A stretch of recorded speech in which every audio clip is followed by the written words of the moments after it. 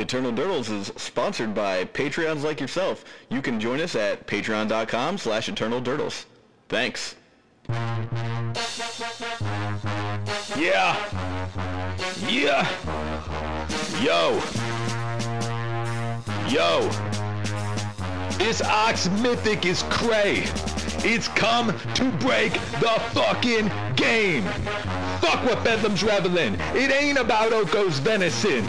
Yo Forsyth, yo Lauer, hey Rosewater, Ox gon' give it to you. Fuck the cage, the lines can go home. Ox is coming to claim legacy as its bitch, and that's the deal. Delve is for noobs, escape is real. Discard your cards to the yard and pray. That Ox flashing back shit's judgment day. Beyond death, where he coming from, he'll do it again. Treasure cruise, fucking child's play, what's he thinking? This Ox is the enemy. Doesn't matter if it dies, he's discarded, escapes the vicinity. Exile 8 cards, fuck your tears. This Oxy red is my magic mirror. Damn, wow, holy fucking jeez. Pay red, then draw 3 OP. Ox is here to change the game.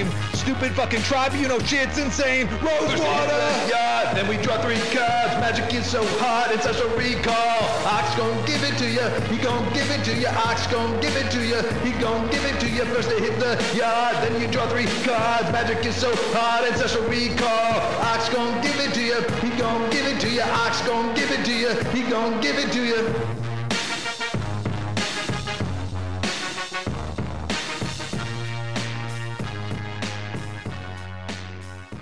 Hello and welcome to Eternal Durdles. I'm your host, Zach Clark, and with me as always, Nate Gully and Phil Bleckman. Nate, Phil, how's it going, guys? Pretty great. Feeling good. Feeling good. Great. You're making fun of me. I got up at like 5 o'clock today, and like my wife was at the gym, and my kids were asleep, and I like unloaded the dishwasher and got breakfast ready, and was just enjoying some quiet time. Better man. Dude, I don't know how to feel. I'm sleeping up Delvers. I woke up at 8 and I didn't hit the snooze button. I literally said, "Please stop this with this alarm and wake me back up in an hour." Good work.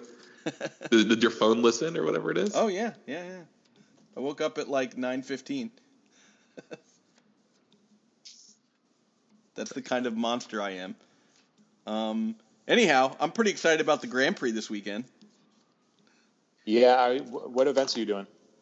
I'm just going to play in a bunch of legacy and vintage side events, and I might throw down for a couple of, maybe not vintage because I actually have to have real power for those, but I can play, old school because I have almost everything I need for old school.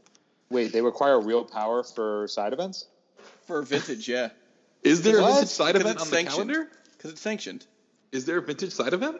I'm sure that, they're pickup events at the, I'm sure they're. I would be shocked. Like there was two legacy side events a day, so you're not going to play a bunch. Yeah. How does any vintage event fire? Yeah, I don't know. They have them occasionally. I mean, maybe they won't have them this time. I've played vintage side events. I assume you meant you're going to get to play like with people. Like, I mean, also that, Yeah. I'll try playing some games with folks. If it's anything like the Magic Fest that was just here in Austin, like it's just, there's like not a lot going on legacy wise, but I actually kind of like that. You get to look at all the vendors and stuff, and you're not like under pressure to do stuff, and you get to, maybe you play one thing, but you see people and you jam games. It's fun. Yeah. I mean, that's what I'm there to do, is just to hang out, maybe pick up some cards. Sell some stuff I don't need anymore. Yeah, that felt so good, man. I sold so many cards in Austin, just felt great. Like, didn't even buy new cards. I was just excited to deposit the money. Made money. I wish I was going to be there. I got to be there in New York next week. It sucks. I like for work, but Got to get up early, man. Get up early. Yeah.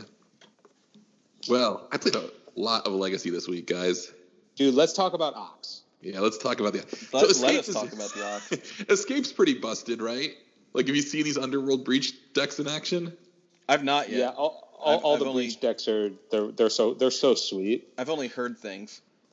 it's What kind have of you weird heard? because they're like, you really have to resolve Underworld Breach, but boy, is that card something else. Dude, the coolest thing about that I saw with Underworld Breach that it didn't immediately click because there are so few effects like it was when you breach and you like continue to fill up your yard with Brain Freeze or what have you, that the cards that go into the yard also have the escape clause. Yep. Which means that this is like the first time where there's been like the Past in Flame style effect where counter magic is actually really good, because it's not like Past in Flames where they gain flashback. You can alt cast your shit. Yeah, the Pact of Negations are showing up. So you can just be like, all right, well, I flipped the Force of Will, so if I, in response to your into whatever I need to counter, okay, brainstorm and then, pitch a blue card. Yeah. Pretty hot. Yep. What was I going to say? I've played against them a couple of times. Like, I think the best one is the one that plays white. For Reclamation. For Reclamation, Teferi, Silence. I saw an Enlightened Tutor. It was cool. I also played against like a deck that I'm pretty sure was just like an Ant deck, but with an Underworld Breach instead of a second Past in Flames. Ooh. Jesus. And I mean, I was like, that just seems like a good idea, right? Because like it's only 2 mana, but you don't fill your graveyard quite as fast, and it sort of makes you put a Brain Freeze in your deck, just for those lines, and that might be good or it might be bad, I think like when the more, I mean, granted it's soft to graveyard hate, and you have to figure out the way to pivot. But the idea that, you can just have this, like Brain Freeze is just, 2 mana, draw 3 Storm? It makes all the mana. It makes all your mana too, because you use the cards in your graveyard as mana. Yeah, 2 mana, draw 3 plus Infinite Ritual, like pretty good. Yeah, it's really good. It's really good. And then Chase Hansen, Strifo, was talking to me about, and a couple other people, not just me specifically, but he was talking about how he played in his deck, the Euro Titan of Nature's Wrath, or Uro. Uro. And that was the one green and a blue one that you draw a card and gain 3 life as its trigger. And I guess his deck can escape it pretty easily. But like he said he tried that and the Ox of Agonist, and he thought Euro was just better for his deck. Well, yeah, he also likes playing the escape, remove a card from your graveyard. Yeah, he was playing whatever that card's called, Cling to Dust. Cling to Dust. So escape is such a sweet. It's actually a pretty sweet mechanic. I just like mechanics like that make you sort of solve a problem. Like solve a problem in that, like getting cards into your yard. Well, there's a little bit of juice there, right? Like it's still using up a resource, because you can't just like escape stuff in perpetuity, and you can't always escape things, things like that. Hey, dude, you know how I feel. I think it's great to keep putting mechanics into Legacy that turns your fetch lands into lotus petals. Yeah, right. We need more. We don't have enough. We only have 2. So I played a lot of Blue-Red Phoenix with 4 Ox. And it was sweet, wasn't it? It's sweet. It really is. It's a little bit like, it's a little bit more Feast or Famine. Though I guess the card that I just replaced was like straight up Terramander. And while Terramander's fine, it's not like it's so special that I'm like, oh man, I really wish it was a Terramander. We kind of just don't have any either. I don't know what else to do with the deck right now. Yeah. It's got 16 cantrip effects if you count Faithless Looting, and then the Thought Scours in addition to Brainstorm and Ponder. And then it's got it's all quads. It's like 4 Delver, 4 Phoenix, 4 Ox, 4 of all the cantrips, 4 Bolt, 4 Force, 4 Days, and then like the change, which is like I think I have 2 Gut Shots and Izzet Charm. And I use Izzet Charm just because I wanted an extra discard effect. More than I wanted, it's discard and removal and a counter spell. I've played that card quite a bit in these Phoenix decks, and it's like never quite as good as you want it to be, but like there's not really a better idea that I can think of. So,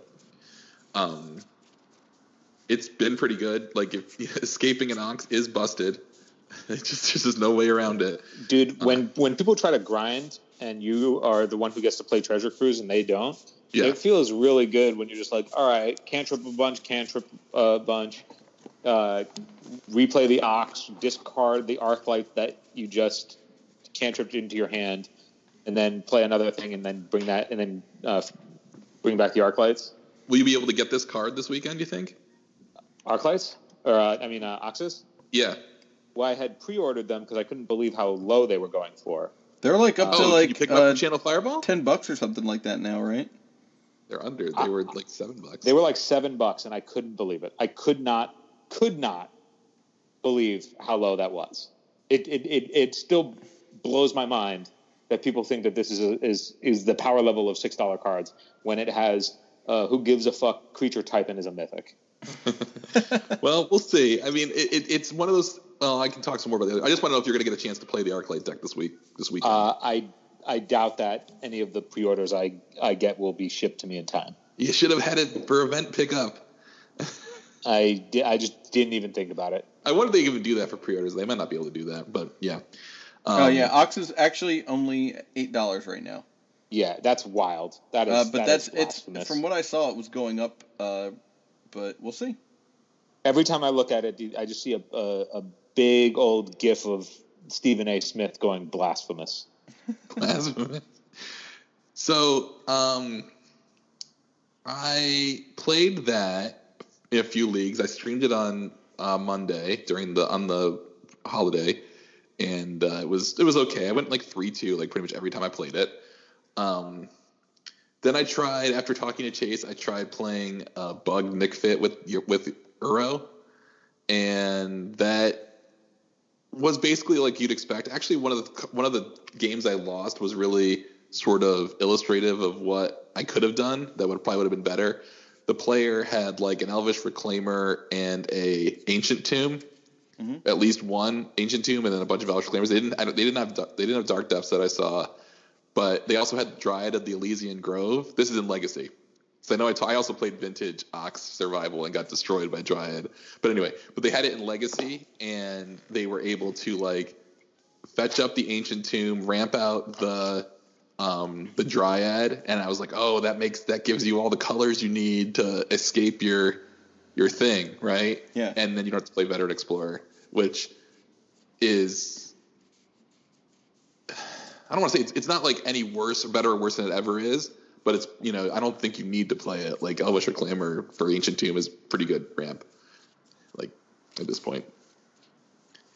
And if you just fix all your mana with the Dryad off Green Sun Zenith, and they had all the same cards I did. They had Brainstorm and Ponder and stuff too. So, so the Nick Fit deck didn't go so well. I only played one league with it, and then I just couldn't get enough of drawing cards, so I built Red-Green Oxvine. And I started with I even started even before all the Phoenix stuff by playing the Rug Oxvine deck with Bizarre Trade Mage and Hedron Crab and Exploration, like you suggested, Phil. Yep. How'd that go? It's like okay. It's like I don't think we've quite cracked the code on it, if that makes sense. Yeah. Like I don't know if it's a better Hedron Crab deck than Hogak, but it might just be because or better, or I don't know if you want to draw and discard or you want to self mill. It's kind of weird. Like with Hollow One wants you to draw and discard, but Ox and Vengevine are more like self mill, so they're not really the same plan, if that makes sense. Yeah, I also think that with these types of decks too, one of the issues is most of these decks at first glance when we are building with new cards is we try and streamline the deck to optimize it so it just always does what we're intending it to do. And then that leaves it as a just plan A deck and it has no plan B. Yeah. And so if that plan A is shut down, the deck just has nowhere to go. And then that's where a lot of losses will come from. Yeah. Where it's like when you look at the Hogak deck, you're like, okay, well, the plan is to turn to Hogak every time. But it has the plan B of alter Dementia comboing people out. Yeah. So it's like but neither of those plans are any good against a Leyline of the Void. You know, that's really what I think.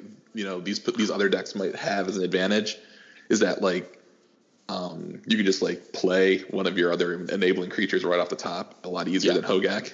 But you literally can't play Hogak without a graveyard. So, and then so it's got like fewer dead cards, but it's not as explosive. And the question is like if that does anything for you. I'm going to keep working on it because the red-green deck. Now, I played the red-green deck. I played it in the practice room just to see, like you said, if it was functional. And like I lost the first match, but like to like a really hard control deck, like with mana leak, like down to like mana leak. It had like mana leak in it. And I don't think they had Terminus or anything. It's just like counter everything and then play a Planeswalker. And they also had like Archmage's Charm, and they stole one of my Basking Root Wallows right after I pumped it with Archmage's Charm. Like that hurt. So I lost that, and then I played against Storm and managed to win both games because like I just made up because like it's funny because in the game one against Storm, like if their hand is reactive and your deck doesn't react, because my deck doesn't really react, it just dumps stuff in the graveyard. If you can like make 12 power on the first couple turns, probably just win while they're like trying to set up. Yeah, it's good against Rug for that reason because it's just like you've got a bunch of guys. Well, it's also that the guys are really thick. The guys are big. Yeah, I mean, I'm talking about like turn one, Vengevine with a Hollow One backup, and so it's like 4 on the first turn, and then like fetch Ponder, and then like take another 8, and then ad nauseum's off the table, so you take it away one of their avenues to victory, right? Yeah. So that's how you win game one. And game two, you just win because no one plays around Mindbreak Trap. I have Mindbreak Trapped a lot of people recently. I put it in the Rug deck too. Just because Michael Mapson, who's a player, like a Northeast player, was talking on Twitter like, yeah, you can just Mindbreak Trap everyone like right through a Veil, and the Veil counts as the spell, which is even better. So anyway, so then I took it into a league and I went 4-1 in the league, beating Storm again, like in 4 games, like 2-0, 2-0 Storm. The only match I lost was to Miracles, and I don't think that's solvable, just because like your plan is basically to vomit stuff onto the board, and that just plays right into Terminus. Yeah, when you're playing those kinds of like your deck is built to extend. And that's where Terminus is the card that wants to fight on that axis. Yeah, and like because they can remove your stuff from the game a lot easier. Like it's hard to you don't get stuff in your graveyard. But anyway, so I did that. And I was like really excited, and then I went 1-4 in the next league, but it was really close. In fact, I'd like to talk about one game I had against Death and Taxes, where I drew 50. That's 5-0. I drew 50 cards in game 3. And all I needed was one of my braid, and it turned out to be third from the bottom because I had to kill a Batterskull, and I couldn't race the Batterskull. But if I had found the Abrade in my top 50 cards, I would have won. Like it's definitely like 2 mana untapped with no more ways to draw cards, 10 cards in my deck, and they attacked me to die. They killed me with the Batterskull. So because it was on a Flicker Wisp so it went over my whole team. But another thing that happened in that game that was funny was that I attacked with 2 Hollow Ones. Like I knew they had the Batterskull, and I was just trying to like get it off the table. So I attacked into their board of Giver of Runes, Stoneforge Mystic. They put the Hollow One in. Or I'm sorry, they put the Batterskull in and blocked the Hollow One, tapped the Giver of Runes to give the Germ token protection from Colorless, and the Batterskull fell off. Nice. I was like, wait, what just happened? I still have my guys. And then I realized what had happened. It took me a second. And then I realized I should have been attacking with my Hollow One into the Batterskull a lot sooner. Because it was one of those situations where I was digging like crazy to find this Abrade. Because I'd used my Ancient Grudge, and I'd used my Force of Vigor, and I had one more piece of artifact kill in my deck, and it's the Abrade, right? And it's pretty like they don't know that it's an Abrade. They could be another Ancient Grudge or whatever, right? But they just know I'm digging for the artifact. So they have 5 lands, so they're just not tapping out for the Batterskull they know, and I wasn't attacking because I was like, well, they're just going to put the Batterskull in and gain a bunch of life and then have a Batterskull on the table that I can't deal with, right? But it turned out I should have been attacking with the hollow ones the whole time because of the colorless thing. And I probably would have won even without finding the Abrade because I would have been able to race the Batterskull if I'd started racing it earlier. But I didn't. So that happened in the second league, and then I played the third league and went 2-3, where I just basically got comboed into the Stone Age. Like I won game one against Show and Tell, but basically the way I told you, like made 12 power on turn one, and they didn't cast Show and Tell, but then the other two games they cast Show and Tell. So it's like, some of those things you kind of just like be like, I don't know if this is a solvable matchup, and the question is whether or not it's worth playing the deck because it's really good. I mean, it's good in certain situations. It's got 4 basic lands, so you just get those out against Delver, and that kind of shuts off their plan. And you start, once you start chaining Ox of Agonist and Seasoned Pyromancer, your board is huge, and you've got so many cards. You've seen so much of your deck. It's crazy. I can't believe I drew 50 cards in a game. It's ridiculous.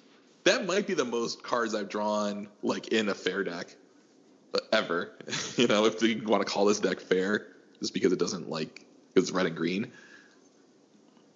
I mean, are you the person who has have you played more Taiga than anybody else in Legacy ever? No, because a lot of people are specialists in lands and stuff. And there are people. Yeah, but you sleeve up 3 Taigas in a deck. That's true. I don't know how many Taigas are in lands. Well, not 3.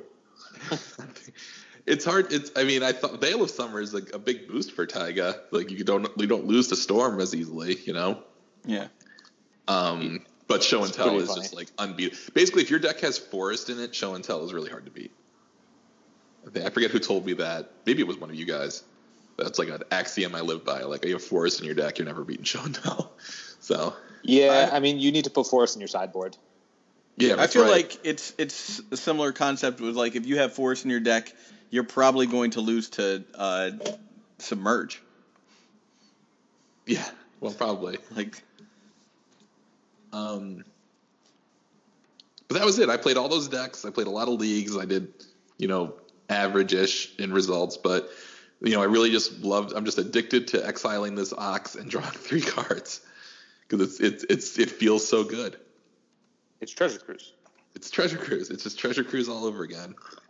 It's so funny that they were yeah, you know what we need to do? We need to do red, which is a horrible casting cost to have, and it's got to be escape 8, and it has to be exactly pay 2 red and 8 cards. You can't fiddle around with the mana cost or pay 3 or 4 for it.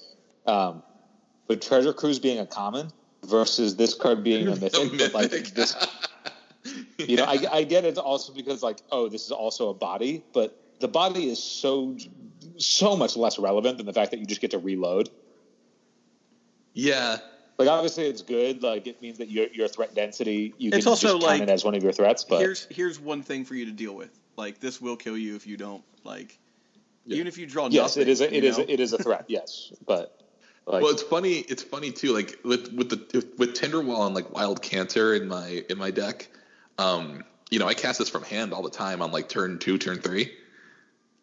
Turn 1 Tinderwall, dude, when I was playing the blue red Phoenix deck, I would if we were going deep, there were times where I was actively going, I don't even want to mill the Ox, I just want to draw it and cast it. Yeah, you could get 5. You can get 5 lands in play. It's not nothing, and and what do they do? Counter it. It goes to the graveyard. You just get it next turn with 3 mana open. Yeah, graveyards get big, especially if you're trying. And then things hurt. Tormod's Crypt hurts, and Leyline of the Void hurts, and Rest in Peace hurts. But you have all these decks have other plans, and then that just means the fail case on this is it's a 5 mana 4/2 that draws 3. Yeah, I was going to ask what you think is the way to have the decks that are so heavy on the graveyard like that. What's the pivot plan? Where do they go post board? Well, the decks I've been playing, the pivot plan is really just cast guys. You try and you basically go on. Well, let's put it this way. I played against, I want to say Grixis Delver, and they resolved 3 surgical extractions, and I won the game because you just overload it, right? They extracted, I think, Vengevine, Hollow One, and the Ox, and I won with Seasoned Pyromancer. Just like they took all those cards out of my deck, so I just drew more Seasoned Pyromancers, which meant I drew more cards and made more elementals and stuff, and just made such a crowded board, right? Because that's just a straight up draw 2 for 3 if your hand is empty, and if it's not, your hand's not empty, you make dudes, and then it goes to the graveyard, and then you exile it and make more dudes, So like that kind of stuff, it's more like you just kind of hope you don't get into a bind, With Leyline of the Void, you see it in play before the game starts, right? So you kind of just like, all right, my plan is to play around the Leyline of the Void, so I want to make some land drops. I want to just keep stuff in my hand that I can feasibly cast off these land drops. Block with Tinderwall. And they've gone down a card, right? Huh? And block with Tinderwall. Block with Tinderwall. Oh yeah, someone definitely did not read a Tinderwall. I forget what they attacked into it with. It's like a Bob or something. What's it? I think it might have been a Bob. And you just killed it? I just killed it. Oh, it's so good. That's so good. So good. Because, honestly, I didn't even think of that until you just said that. I was like, yeah, it's an 0-3. It blocks things good. Oh, yeah, you can. And you can sacrifice and deal 2 damage to target creature blocks. Yeah. So that's how I beat Leyline of the Void. So it really makes the hard ones to beat are like our Tormod's Crypt, Bojuka Bog, and Rest in Peace, where you don't know when it's coming exactly. Mm-hmm. Tormod's Crypt, you can kind of if they put one down, you can sort of be like, all right, I gotta bait them into activating this, and then decide what's feasible after that. Yeah. Bog and Rest in Peace, you just kind of screwed, But less Bog than you think out there. I played against Loam twice, and I didn't get Bog once. I don't know if it's just not in the deck right now or something, but then weird things beat you like Maze of It. Maze of It just crushes you, because you can't remove an 8/8 Knight of the Reliquary, and they just attack with it and then untap it in the end of combat step. So, but I don't know if that's the best version. I think it's the one that can really. The question is whether or not it's better than Hogak, right? Yeah, I mean, it comes down to is several 5/3s a game better than something both are a dog to swords, but I feel like the Ox is better against swords because at least you're getting some value out of it the first time you do it. Whereas, I also think it's better. It's easier to play around Graveyard Hate with exactly. this deck. But I don't think it's as raw powerful. As I played a bunch of Hogak and now playing with the Ox, what I also appreciate is you don't have to worry about Karakas just shutting down your main plan. Yeah. Also that. Yeah. Yep. That. But I also found that people also underestimated how quickly you can churn through your deck with all the cantrips and then Phoenix them. I was just closing out because they were just not prepared to suddenly take 6 in the air immediately. That's now on a 2-turn clock, Mm-hmm. Yeah, so there were some people playing. I think Eric Landon streamed it the other day. The Grixis Phoenix deck, the one that we had Callum on to talk about, which was less than a year ago, or maybe about a year ago. But it seems like it might as well have been, decades ago. And with the idea of you can bury it alive for the Ox, right? It got stuck in his hand a little bit more than I think he, liked. And it does happen. Sometimes you just kind of get screwed when you have a card like that. And you don't have a Faithless Looting. That's why I had the Izzet Charm in my Blue-Red Phoenix deck for the extra discard. But I mean, the question is how bad is the fail rate relative to other decks? I can't. I even after playing, I want to say 6-7 leagues with various decks with 4 Oxes in them, I'm still not sure. You just need to play so much because little things happen that you don't, you have to learn from, and learn how to play around. I think because the Ox, the payoff of the Ox, it's not quite like Treasure Cruise where you have the alternative of paying 3 or 4 mana for it. You're either paying 5 or you're paying 2 plus 8 exiles. So that incentivizes specific game plans where either it's your top end and you've done a bunch of trading, or you're trying to turbo it but also want to be doing a bunch of trading because the value in Ancestraling is you just have more resources than your opponent. So both of those things, though, incentivize either I am trying to grind you into shit or I am trying to just overwhelm you with a fast clock. Yeah, I mean, I think that like what I learned most from playing the red-green deck was how good Seasoned Pyromancer was. And like that's a card that one could consider playing in other decks, you know? Like that's a great grinding card. Yeah, it also makes like just, three bodies. Flipping it over. When you just flip it over, it's like, yep, I just have a Lingering Souls in my yard. Yeah, it's basically like how much does it cost to activate? It's 3 red to activate from your yard.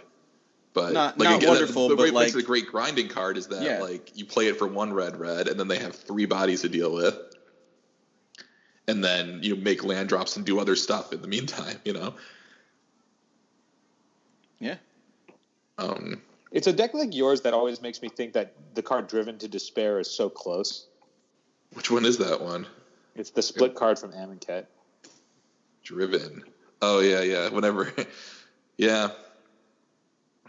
So that's the front end is whenever a creature deals combat damage, you draw, and the back end, the aftermath is whenever creatures deal damage that player discards. Yeah, so it's just like a big draw and then a big. It's just like one of those huge swingy cards that, you know, this if it goes off, like the game ends. I mean, both ways require you to have a board, but if it's not stable, yeah. I don't know. It's funny because you sent us your Phoenix deck and you had Finale of Devastation in it, and I had forgotten that card existed. Finale of Promise. Finale of Promise. Sorry.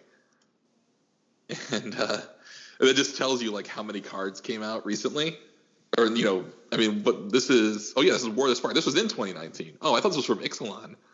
Never mind. So this is even from 2019.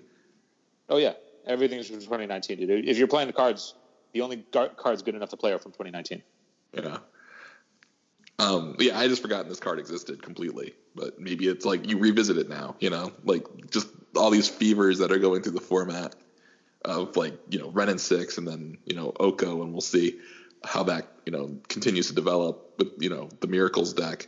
I played against someone playing like straight up Grixis control, and like it just seemed so bad like these days, you know, just seemed so slow and plodding, and they were like trying to trade 1-to-1 like my Vengevines and stuff. Like just comes back. You know, they put a Jace into play, Fate Seal me a couple times, I still win. You know, like it's just crazy. How slow, like how the format's just changed so much, you know, the past couple of years. Yeah, I think mean, like they also have found ways of. There's a bunch of cards that also are just old legacy effects stapled onto to creatures, and that also makes it so. Like the new cards and redundancy of these decks goes up. Yeah, I mean, we haven't even like the Dryad of the Elysian Grove, which we talked about a minute ago, right? That's a really good card that it really could use like some work, and it probably is crazy. You know, when I played against it in Vintage, basically people just like were able to use it to loop Gush and Mystic Sanctuary and Time Walk in like a gross way. I couldn't quite figure it out because I just conceded, but like 3 decks in a row did that. Jesus. Yeah. And that's like just what you were saying, Phil. Just like it's a legacy effect, which is exploration stapled onto another creature, like stapled onto something with another secondary effect, you know, of making all your lands rainbow lands. Yeah, it's like another secondary effect that's like really good. Yeah, another secondary effect that's like borderline playable, right? What is that? It's lands you control are every basic land type, or every land type rather. Yeah, I'm trying. I think it's basic. I think it's basic land type is what they think. I wrote lands are you control every. Oops. Prismatic Omen from Shadowmoor. That's like a $22 card. We never see, right? It probably went down in price. I mean, it's highly played in Modern for Scapeshift. Yeah. For the same reasons that Phil was talking about earlier with Valakut. Yeah, Phil, go through your Valakut theory. I think it was before we started recording. I was saying that the new Dryad or the new Nymph, whatever the fuck, it's really good in that the lands decks have just been getting a lot of really nice boons the last all of 2019. So initially, the lands decks.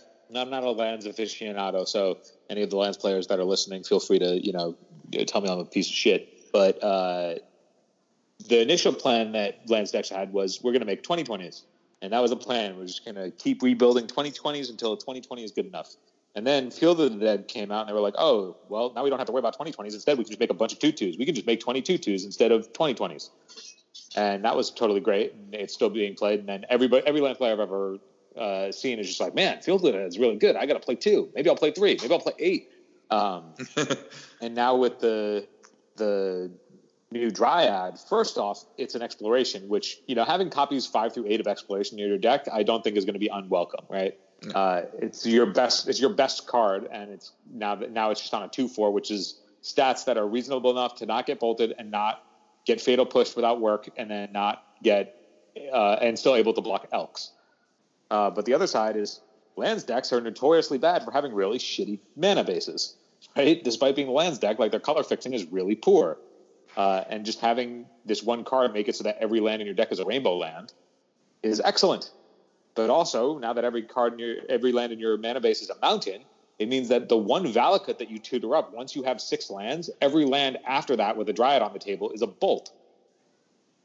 So now, if your plan A of 2020s isn't good enough, and your plan B of a bunch of zombies isn't good enough, now you can assemble Dryad plus Valakut and just start killing people on the stack. I'm checking the Nick Fit Discord now to see if anyone's put the Scape Shift deck back together. But the cost of it's the Dryad is a card that the lands players are going to want to play already anyway, and just now having the slot of one Valakut in your deck, which also Thespian stage value goes up because you can copy the Valakut. It's not legendary. So you can just get into these ranges where it's like, whatever, I'm just going to start bolting down your board or bolting your face or killing your walkers with all these bolts because every land now has a bolt attached to it. Let's see. Yeah, there's a little bit of discussion about the Scape Shift Nick Fit. It's funny that you mentioned that Valakut isn't legendary. Like, Zach, maybe you remember this, or maybe you remember, Phil. Like, wasn't there a thing where they were like, we're not going to do legendary lands anymore? And then they it only lasted through Zendikar, I kind of vaguely remember that. But I remember them saying that they wouldn't make lands anymore that have effects without producing mana. They've stuck to that. Yeah, they've stuck to that. Every land produces mana. Every land at least produces color, like Field of the Dead taps for colorless. Just in case. But. Yeah, and then Zendikar creeps in. I think it's the only one, the only thing where it's these weird places that aren't legendary, other than Arabian Nights and Antiquities, with Mishra's Workshop should be legendary, Bazaar of Baghdad should be legendary, just because they're specific places. And Tabernacle of Pendrell Vale is not a legendary land.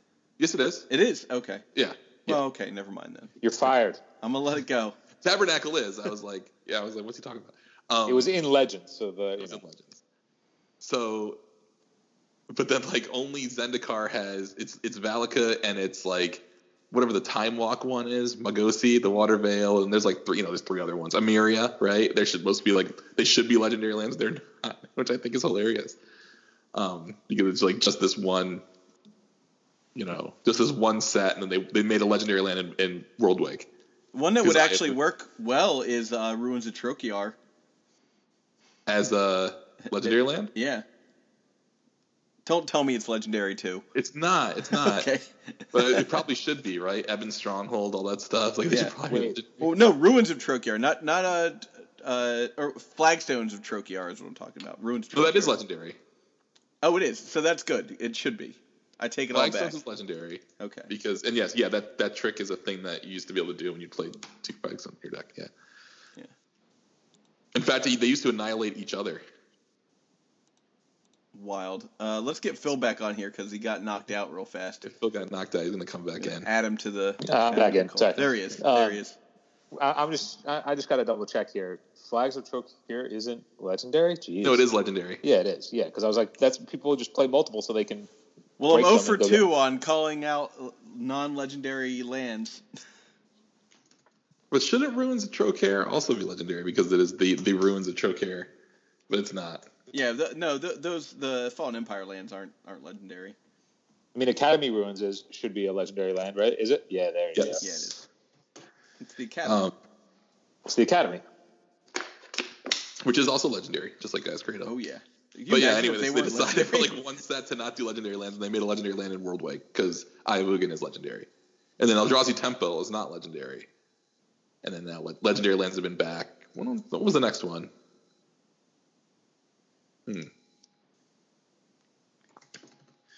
Now we're on this like legendary land tangent. What after what? After Ayavugan. Oh God. Yeah, The next I'm looking legendary now. land. Nykthos might have been it.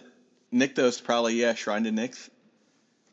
Um, Certainly nothing from any. Yeah, there were no other legendary lands until Nykthos, because you had Innistrad into Return to Ravnica. None of those were legendary. Gaia Reach Sanitarium is legendary. Oh, That I did not know. but that's well That's after. Eldritch. Yeah. Yeah. Inventor's Fair is also legendary. It's a fun one in Vintage. Sometimes people forget that's legendary, and they're playing shops and they like play the second one. You think you're going to gain 2 life a turn for having 3 more artifacts? I think not. Yeah. That's not the reason they want to put 2 of them in play.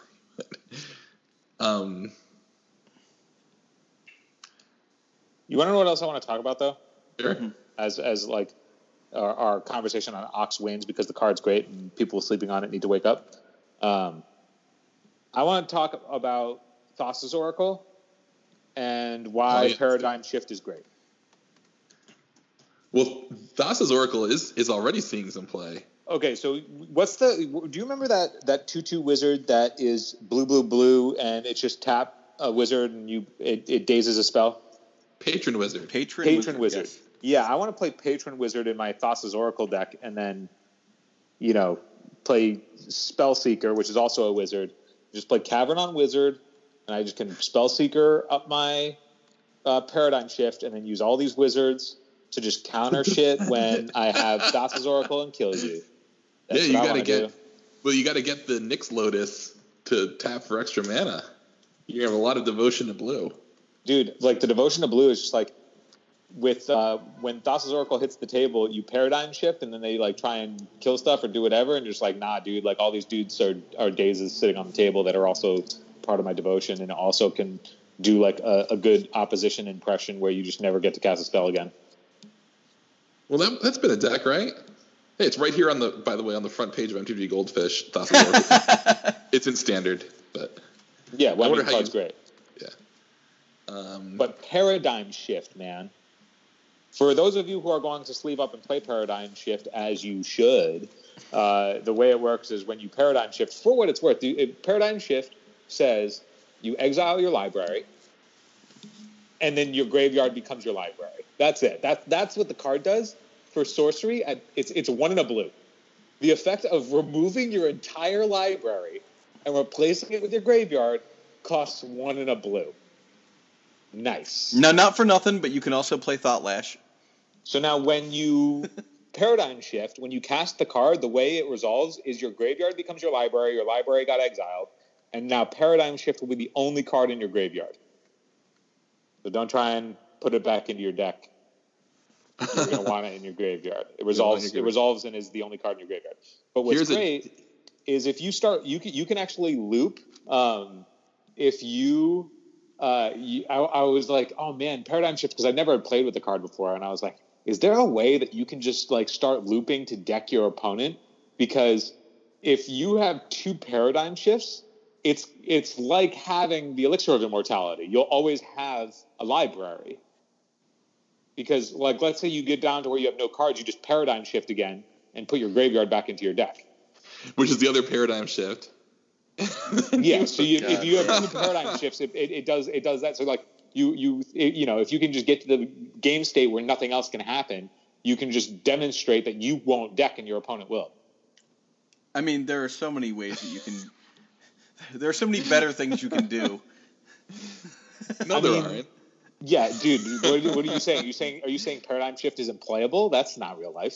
Paradigm shift is the most playable. Here's a Thassa's Oracle in the Underworld Breach deck, which seems really cool. Yeah, you just mill yourself and then just flash back your Thassa's Oracle. Flash it back, yeah. Who love to flash back my creature? This is the Jeskai deck. I guess I have to say escape now. You escape it. You escape it. Well, I know. Whatever. It's weird. That's a lot of flashback. So flashback, right, is in Odyssey and then again in Time Spiral and Innistrad, right? And that's it until they come up with what? Aftermath? That's a flashback. And then they came up with another flashback. Embalm, that's right. It's another flashback. And then the adventures are kind of like flashback, right? And then this is flash. They've had 4 variants on flashback in the last, I guess, 3 years, right? I mean, you're always saying let people play with their cards, Nate.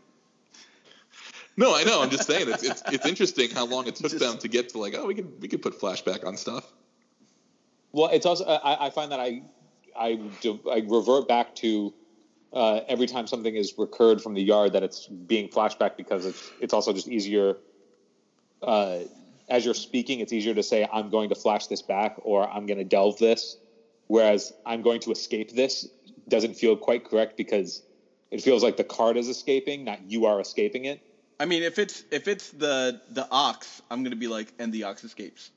Yeah, you have to attribute the action to the card as opposed to you taking the action, which is not something that I'm used to. I'm used to saying I'm going to flash this back. I'm the one that's actively taking the action as opposed to saying the card is taking the action. But the way escape just works in English, you're just like, all right, well, I have to attribute the escape to the card, not me escaping it, because I don't know. That's tangent. Zach, either way, did we talk about playing Stasis? Stasis? Zach wants to play Stasis. We haven't talked about playing Stasis yet, but I'm thinking about building a blue-green Stasis deck just for side events at the Grand Prix. Played in one side event. You only have to play 2 matches, so that's a good 3 hours of game time. Yeah, I mean, I'm definitely playing Stasis at the old school event, and I just kind of want to do it for one. I just want to be that guy for the weekend. Stasis in every format. Yeah, I mean, I know it's rude, but I mean, come on. You have the deck built. You got it all set.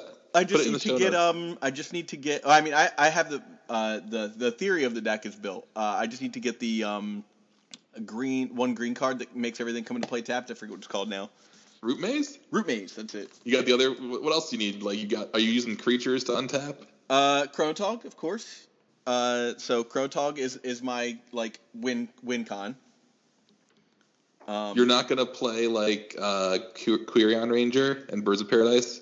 No, I don't want to play Instill Energy and Birds of Paradise, that kind of stuff. I feel like you just want to get to a point where your opponent taps out and doesn't realize that you have Thwart and Daze, and you just get them that way. Oh, Thwart. Yeah, Phil, Thwart in the mono blue Dreadnought deck. That was something I was thinking about the other day. In the mono blue Dreadnought deck, dude, I want to play.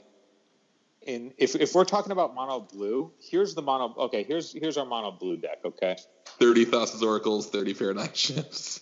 No, I want to play if we're playing the mono blue. No, it's not even mono blue. You want to know one thing I was thinking with Thassa's Oracle though? I was like, okay, how do I put a plan B into this deck? Right? How am I not just all in on this thing?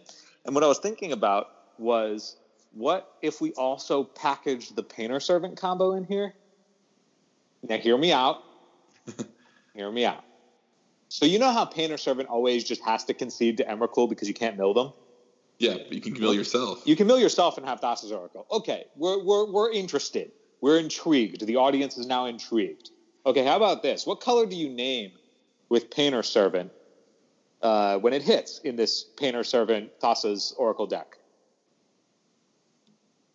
Well, I'm assuming the answer isn't blue for some reason. The answer is not blue. So what color? What color? Red, right? Nah. You name red and play Blue Blast. Nope. Green? Yeah.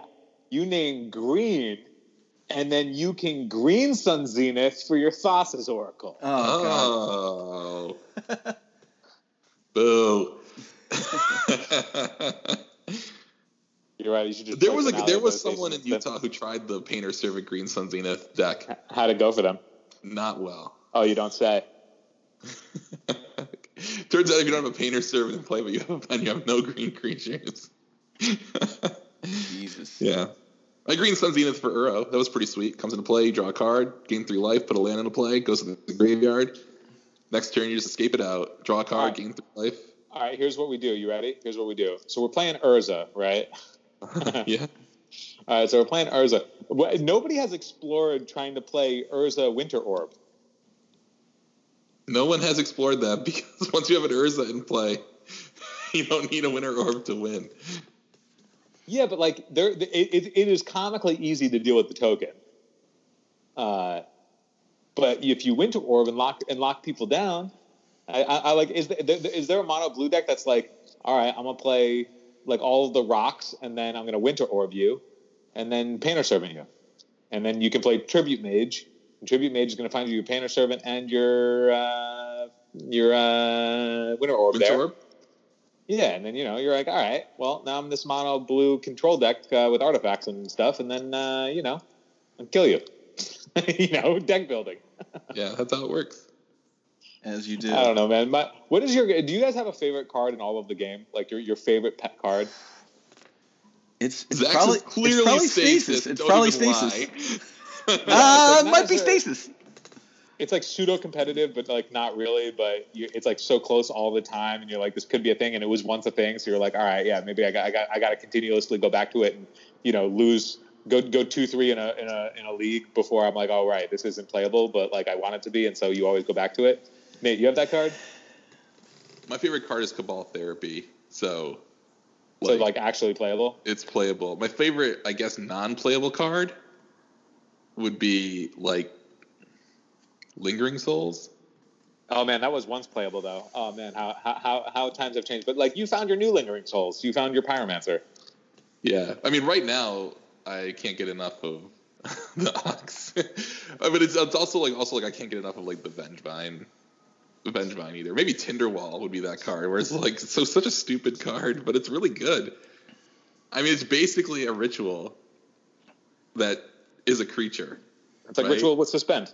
It's a ritual. Well, it's a ritual that turn too. Like I definitely have done like turn 1, Taiga, Tinderwall, sacrifice, faithless looting, pitch 2 Vengevines, play the hollow one with the floating mana. That's the second creature because Tinderwall was the first creature. Like that's a real play. It's like a ritual that I don't know. It's only a ritual for red, I guess, and it's in green, so it's not like you can do a lot. I just saw someone streaming I was about to stream the Orcish Lumberjack deck again too. Speaking of things that just like have to be busted, like it's just like here's a free Lotus. Here's every a Lotus turn that attacks. Here's a Lotus that attacks. Like you interested in that? Dude, if Orcish Lumberjack was made now, like Orcish Lumberjack says you have to sacrifice a forest or a mountain, right? Just a forest. Just a forest to make red. To make mana. Yeah, so it is red. You have to sacrifice. Now, like if they printed a card like that now, it would just say sack a land. Yeah. Well, it's the flavor on it is great because you sacrifice the forest for red because you burn the wood. Right. Or you get green because I haven't figured out why. Why do you get green mana when you cut down a forest? Because it leaks out. All the wood chips. All the wood chips. Well, they like it turn it into mulch. Yeah. But you know what you can do that's insane and stupid is you like turn 1 Orcish Lumberjack, turn 2 land, use the Orcish Lumberjack, put the Dryad down, earn 'em Gen, make another land drop. Like that's a real thing you can do in this format if you really wanted to. But you'll never beat Show and Tell. Even if you take your forest off the table with the Orcish Lumberjack, you'll never beat Show and Tell. Anything else? We have a new patron, don't we? Oh, do we? Oh, wow. Let's do. Amazing. Zach, I'm teeing you up, and well, unfortunately, I spilled apple cider on my computer, and so I can't use my keyboard right now, so I can only record. So I didn't get to check this week. So who is the new patron? Is it? I'm looking back now because I gotta find it.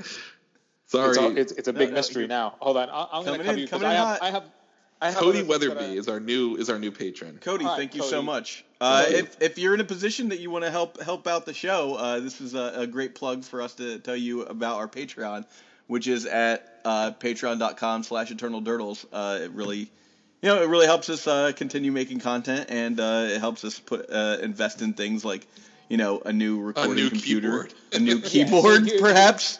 You're helping us out, and we're going to help you out, because here's the next Thassa Oracle deck, okay? All right, so you have Thassa's Oracle, and you just play all of the counterbalances. Okay? Well, so, all right, we're on the blue pip plan, right? Mm-hmm. When I did put together like just a straight up blue-green Thassa's Oracle deck with High Tide. And your backup plan was you would just do the snap spell seeker stuff and then just brainstorm them or brain freeze them. And it was a delight. Plan was just to be the High Tide deck that already exists. Yeah. Your backup plan is just be the High Tide deck, but your game one plan is to paradigm shift them. And you can play Mana Severance too, man. Well, what I was doing was, because Veil of Summer is ridiculous, I was just using my Spell Seekers when I already had the Paradigm Shift to just tutor up a Veil of Summer. And it was great. I had a game where I'm playing against, I don't know, whatever 4-color snow control nonsense, whatever. And I Paradigm Shift, but I had too many cards in my graveyard to Thassa's Oracle for the kill. So I had to wait. But I knew all of the contents that were left in my deck, right? Because it was in my graveyard. And so it's shuffled, but I know what is left in my deck. And so I knew that at that point, after I had Paradigm Shift, that all of the counter spells that were left were currently in my hand.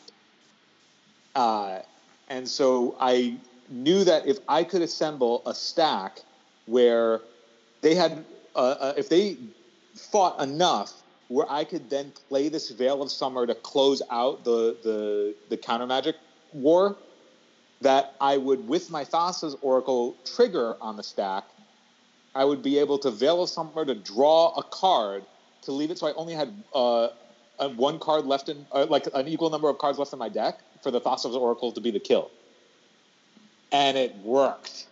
And you haven't lived that high until you're playing a jank piece of shit deck with like the insane busted card that not only sweeps everything off of the stack, but also draws you a card for the win. You love to see it. You love to see it. It was a delight. It is that exact game that I'm so high on Thassa's Oracle Paradigm Shift, despite it being fucking bad. Phil's rant was brought to you by our Patreon. Yep. Oh, are we sponsored anymore? No, we're not sponsored anymore. Sponsored only by theepicstorm.com whenever we talk but only about for our old school Actually, content, a lot of last week's content was sponsored by theepicstorm.com, and I didn't mention that, and I apologize.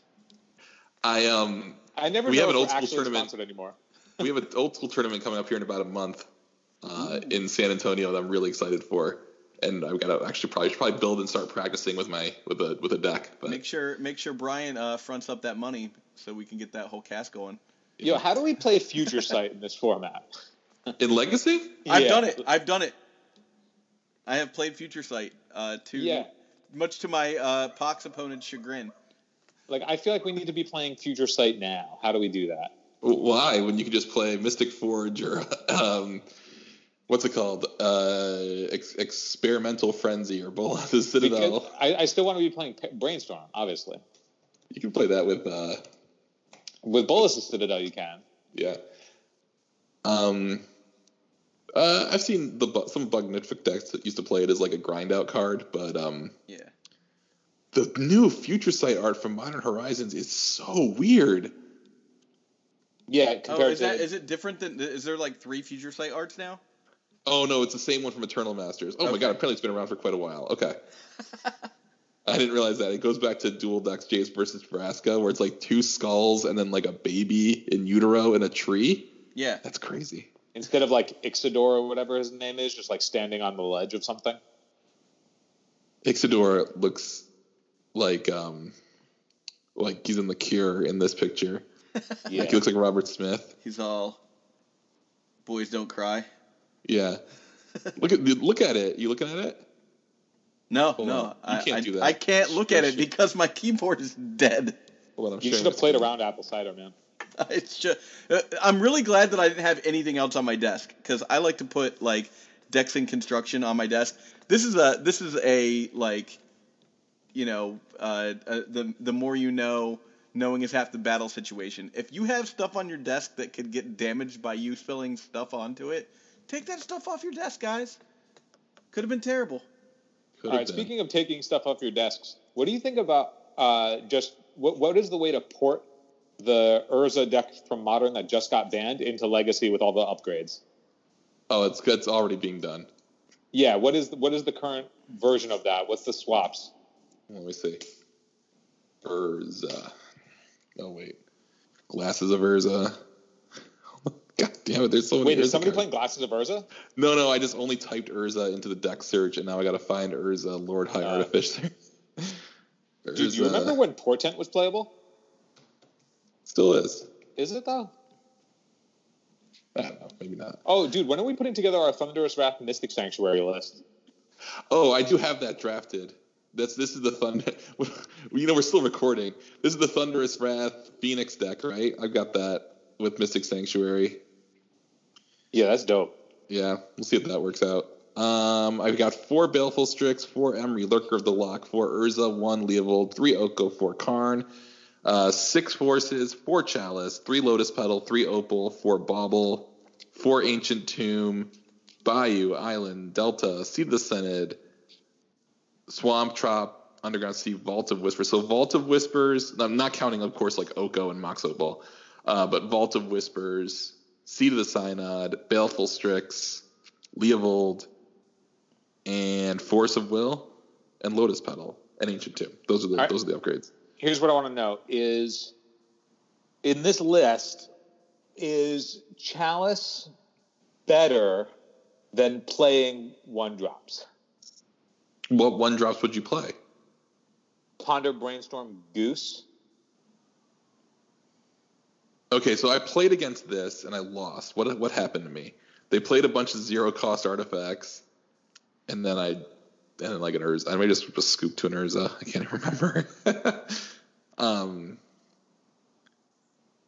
Oh my god, you just wish for the Thopter combo with Karn? Karn is so stupid. This card does so much. Yeah, Karn also makes it so that you don't have to play with the combo in your deck since each piece is really bad by itself. Although, Emery, when you have the I don't know. You work on it. I don't know. This is not the kind of deck I can play. I'm just not built for this kind of deck. I don't know, man. If Chalice is actually the way to go, it's never going to get built by me. No, Chalice was in. This has Tezzeret Artifice Master in the sideboard.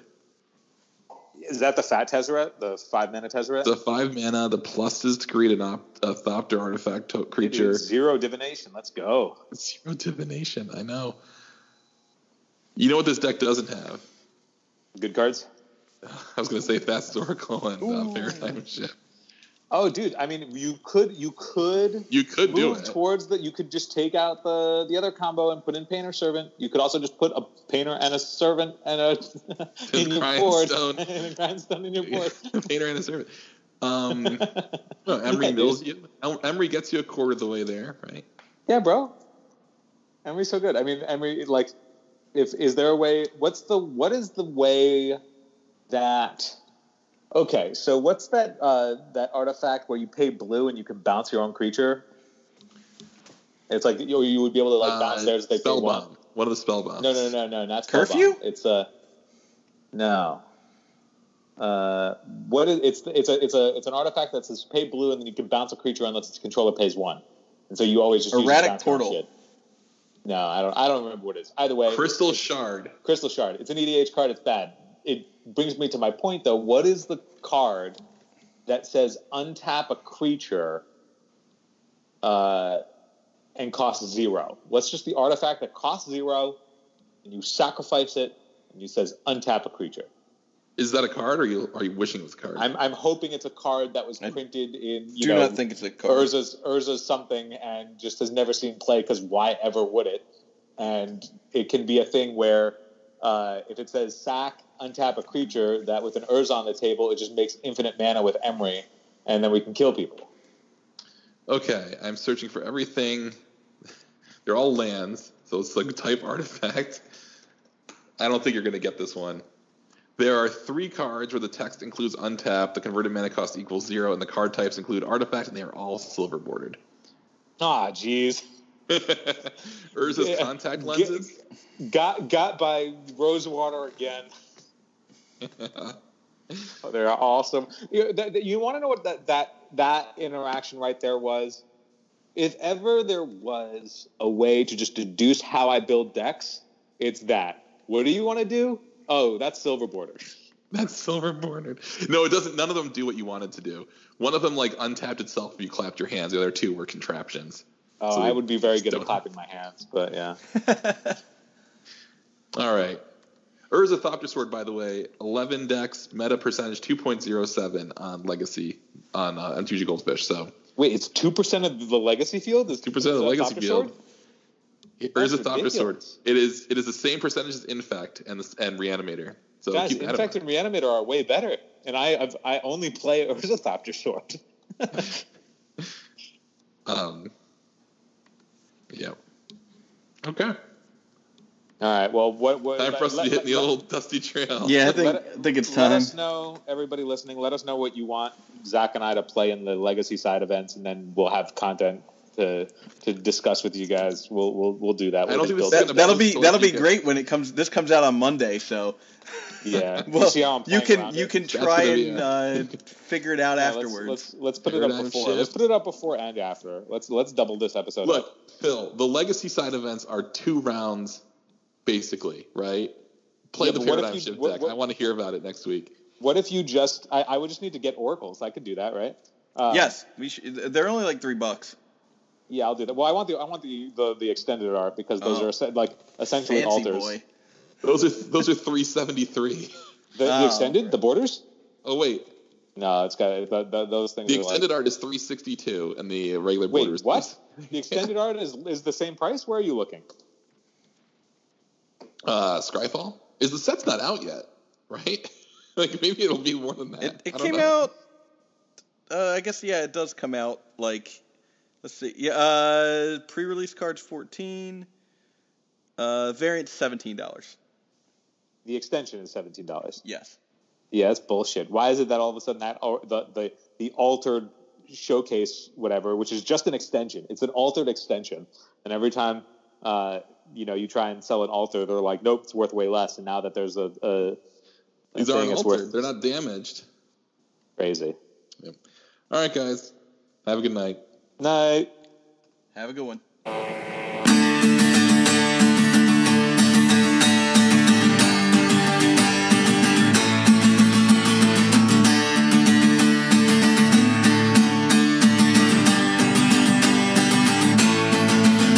The worst ever design year out of Wizards was 2019 with War of the Spark and Modern Horizons. Silly food tokens, Mystic Forge finally broke Mishra's Workshop.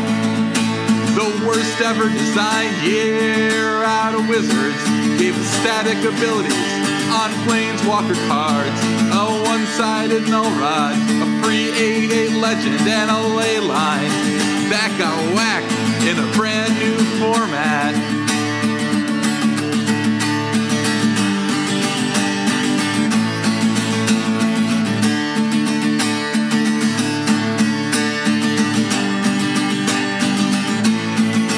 R&D sure believed in their hearts they were helping by pushing the characters in their story arcs, so they stopped after like 5 minutes of testing Oko and moved on to the fake playtest cards.